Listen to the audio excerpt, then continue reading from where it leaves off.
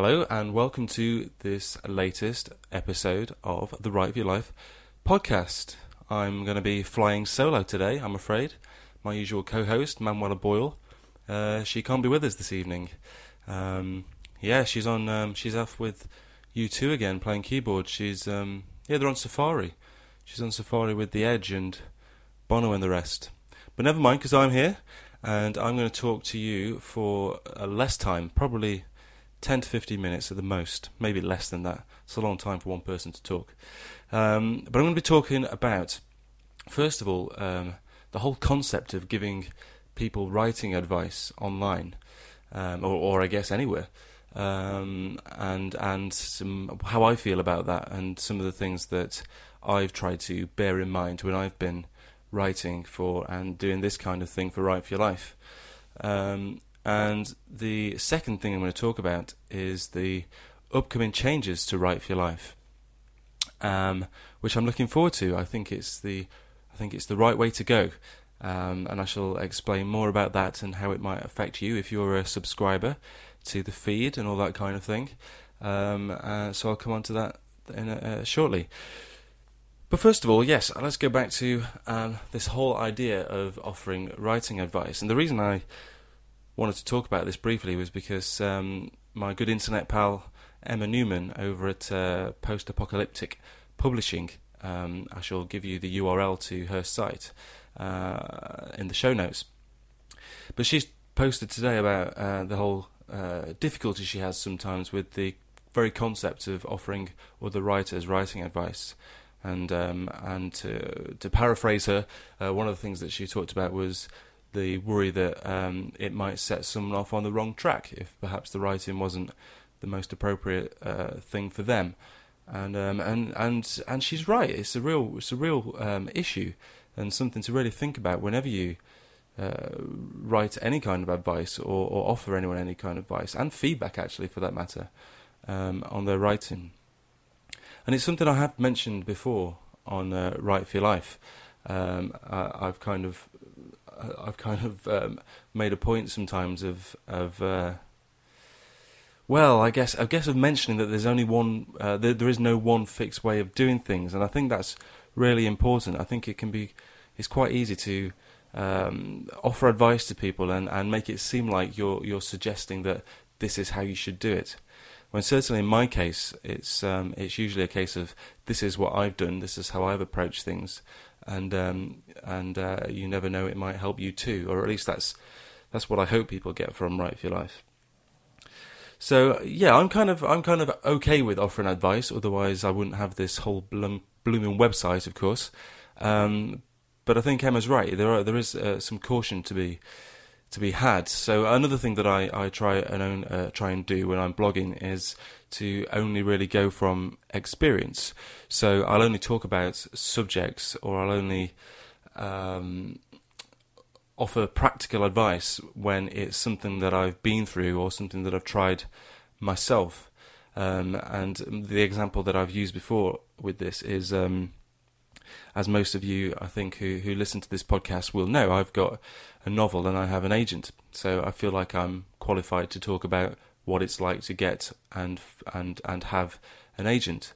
But I'm still in the middle of that whole process, and I haven't been through the next stage of working with an editor and having my book published and put into print. So therefore, I'm not going to talk about how to, for instance, how to get published, or 10 ways to publish your book, because I haven't done that yet, and it seems disingenuous to start offering advice on a subject that you haven't really lived through, which sounds very serious, but it's not, of course. And finally, my last point on this, I guess, is to try and be truthful. So if you are offering advice, and I guess this does tie in with what I've just said about only going from experience, but don't just whack out a blog post for the sake of it, and try and make sure that when you do post that you're being truthful and that you're not sort of making stuff up for the sake of putting a post out there. And try and offer an opinion as well. But if you do offer an opinion, and I've done that many times, if you do offer an opinion, then try and make it clear that it is an opinion and there are alternative ways of doing things.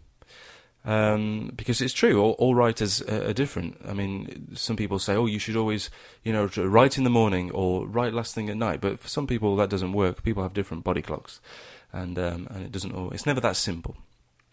So that's it. I just wanted to talk about that from a fellow blogger's point of view, and that leads me on nicely to the changes coming to Write for Your Life. And I haven't really made a big fuss about this. I've mentioned it on Twitter a few times.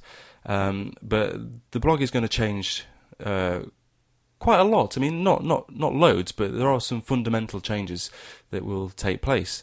So I thought it was worth explaining this before it happens, because if all goes to plan, it'll be next week, and things will be slightly different. So the way I see it, there are basically 3 different types of blog that you can probably have. I'm sure there are more, but bear with me. I reckon there are 3 main ones.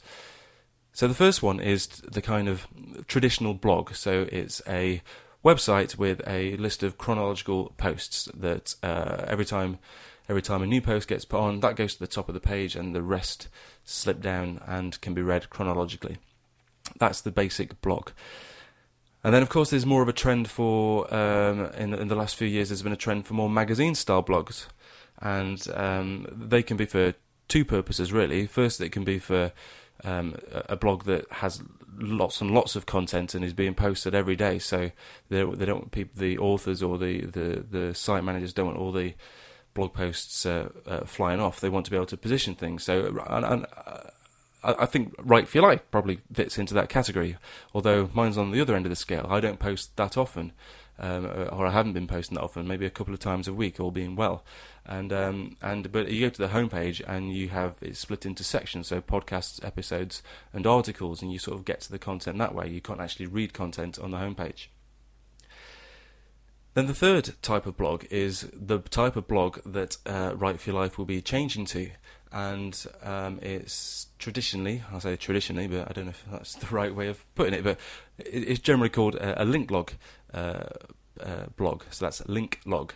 And it's quite popular in the tech world, so a lot of technology blogs use this type of blog, and what it does is it allows the author to link out with the blogs more, and it's more of a curation type of thing. So I've been doing this, and Tumblr is the whole concept of Tumblr is based on this kind of link log idea, the way it's like a scrapbook where you link to other people's stuff and that kind of thing. But Write for Your Life won't be like Tumblr. I shall come on to that in a second. I've been running Broomstick at the same time, as you may well know. So that's I treated that as kind of a second, almost like a mini project, and that's a link log post. And what I've been doing there is linking to an article, and then I've been quoting from the article, and then I provide my own commentary underneath. And I've really enjoyed it. It's been really refreshing. I don't have to worry about writing an 800-word article every time I've got something to say. I can sort of find a topic I like that someone else has already written some fantastic content on or given an opinion on, and then I can sort of offer my opinion afterwards. And so that's what I'm going to be doing. I'm going to be doing a lot more of that.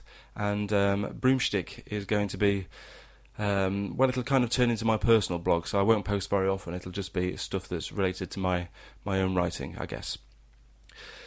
So a lot of the things that I've been doing over on Broomstick are going to move over to Write for Your Life. So you're going to have another type of post. We're still going to have all the other stuff, like articles and the podcasts and the episodes, the videos of me chatting away. We'll still have all those, but we'll also have these link posts. And it'll be the idea is that it's hopefully I have an opinion, and a reasonably valuable one, and hopefully one that you trust. If you read the site regularly, you know that even if I don't always get it right, that I mean well, for crying out loud.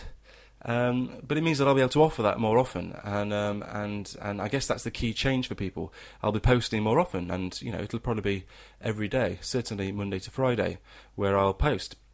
So it won't always be the big long articles that I do post now, although they will still appear. But there'll also be these extra things. So Monday, Tuesday might be links to other articles in the blogosphere with my commentary underneath, and then on Wednesday I might post a full-length article that I've written myself. So that's kind of how it's going to work. But the reason I think it's important to mention the fact that it'll be posting more regularly is, of course, lots of you subscribers are subscribed by RSS. So some of you use your RSS readers to subscribe, and that's fantastical. You won't. I guess your change will be that I'll appear more often in that, and you can choose to ignore it, or you can choose to read, and hopefully it'll be the latter. But looking at my stats, there are several hundred, over perhaps almost, if not over half of the people, you wonderful people, subscribe to the website, get their updates by email. So, for instance, this very podcast, the post that I've put this into, you'll have got this, you'll have been notified that it's there by email. And this means that the changes mean that you'll quite possibly be getting an email from me every day. Now, I guess you have a couple of options there. Well, you have three options really, but I hope you don't go for the final one. The first option is to not worry about it and be extremely excited that you get extra content from Write for Your Life and enjoy it. The second option is that you think, oh, that's perhaps a bit too much, I don't want to receive an email every day. And if that's the case, but of course you still want to get the content, if that's the case, then I suggest you try out RSS feeds if you haven't already. They're fantastic, and no doubt in the first week of me doing this type of post, I will link to you, or I will write a guide on using RSS feeds, because they're fantastic. It's a brilliant way of collating all the writing news from lots of different websites, and you get them all in one place, and they're brilliant. I use them all the time. So that might be your second option. Of course, your third option, which I'm going to say very quickly, is just to unsubscribe and never come back. But don't do that. That would be a terrible idea. But hopefully, with this, the whole idea is that Write for Your Life, rather than being a site that gets updated twice a week with longer pieces that you wait for, I hope that Write for Your Life will become something that you know has updates, has new stuff every day, and you want to pop in with a cup of tea and see what's new and see what I've got to say on the world, on the writing world and the publishing world. That'd be great if that was the case. So this feels like the right move for me. It means that I don't have to fret every week like I do at the moment. As some of you might know, I'm currently in the middle of arranging a wedding, and I've got a second novel to write. Really busy at work. It's all go. So I hope that this will help me keep the content flowing, and I won't have to worry about writing huge pieces all the time. I can keep it up to date more easily. And of course, the other thing is that I won't be updating two sites at a time. Broomstick is the site that's over on Tumblr is relatively successful, and I wasn't really expecting it, so I kind of felt obliged to keep going with it, of posting all the time. And it'll be a breath of fresh air to not have to try and keep two sites up to date at the same time. So Write for Your Life will be the site, and hopefully that'll be a good thing. And of course, Tumblr's been quite unreliable recently, as anyone who uses it will know. It's a blinking nightmare, is it? So, yes, I think that's it. So the idea is that we'll be linking out to other people's posts. I'll be offering my commentary on them, and it'll be fantastic, and you'll want to pop in every day to see what's going on. And, yeah, I think that's it. I don't think I've got anything to add. As Manuela's not here, I don't think I'm going to do an our favourite thing. I think I'll save that until the next podcast. And by the time the next podcast comes around, things will look a little different on Write for Your Life. But rest assured, there will still be monsters, and it'll still be ridiculously colourful, but hopefully in a positive way. Okay, that's it. That was longer than 10 minutes. I knew I wasn't capable of going less than 10 minutes, so to speak. And I shall leave it at that. Speak to you soon. Thanks for listening.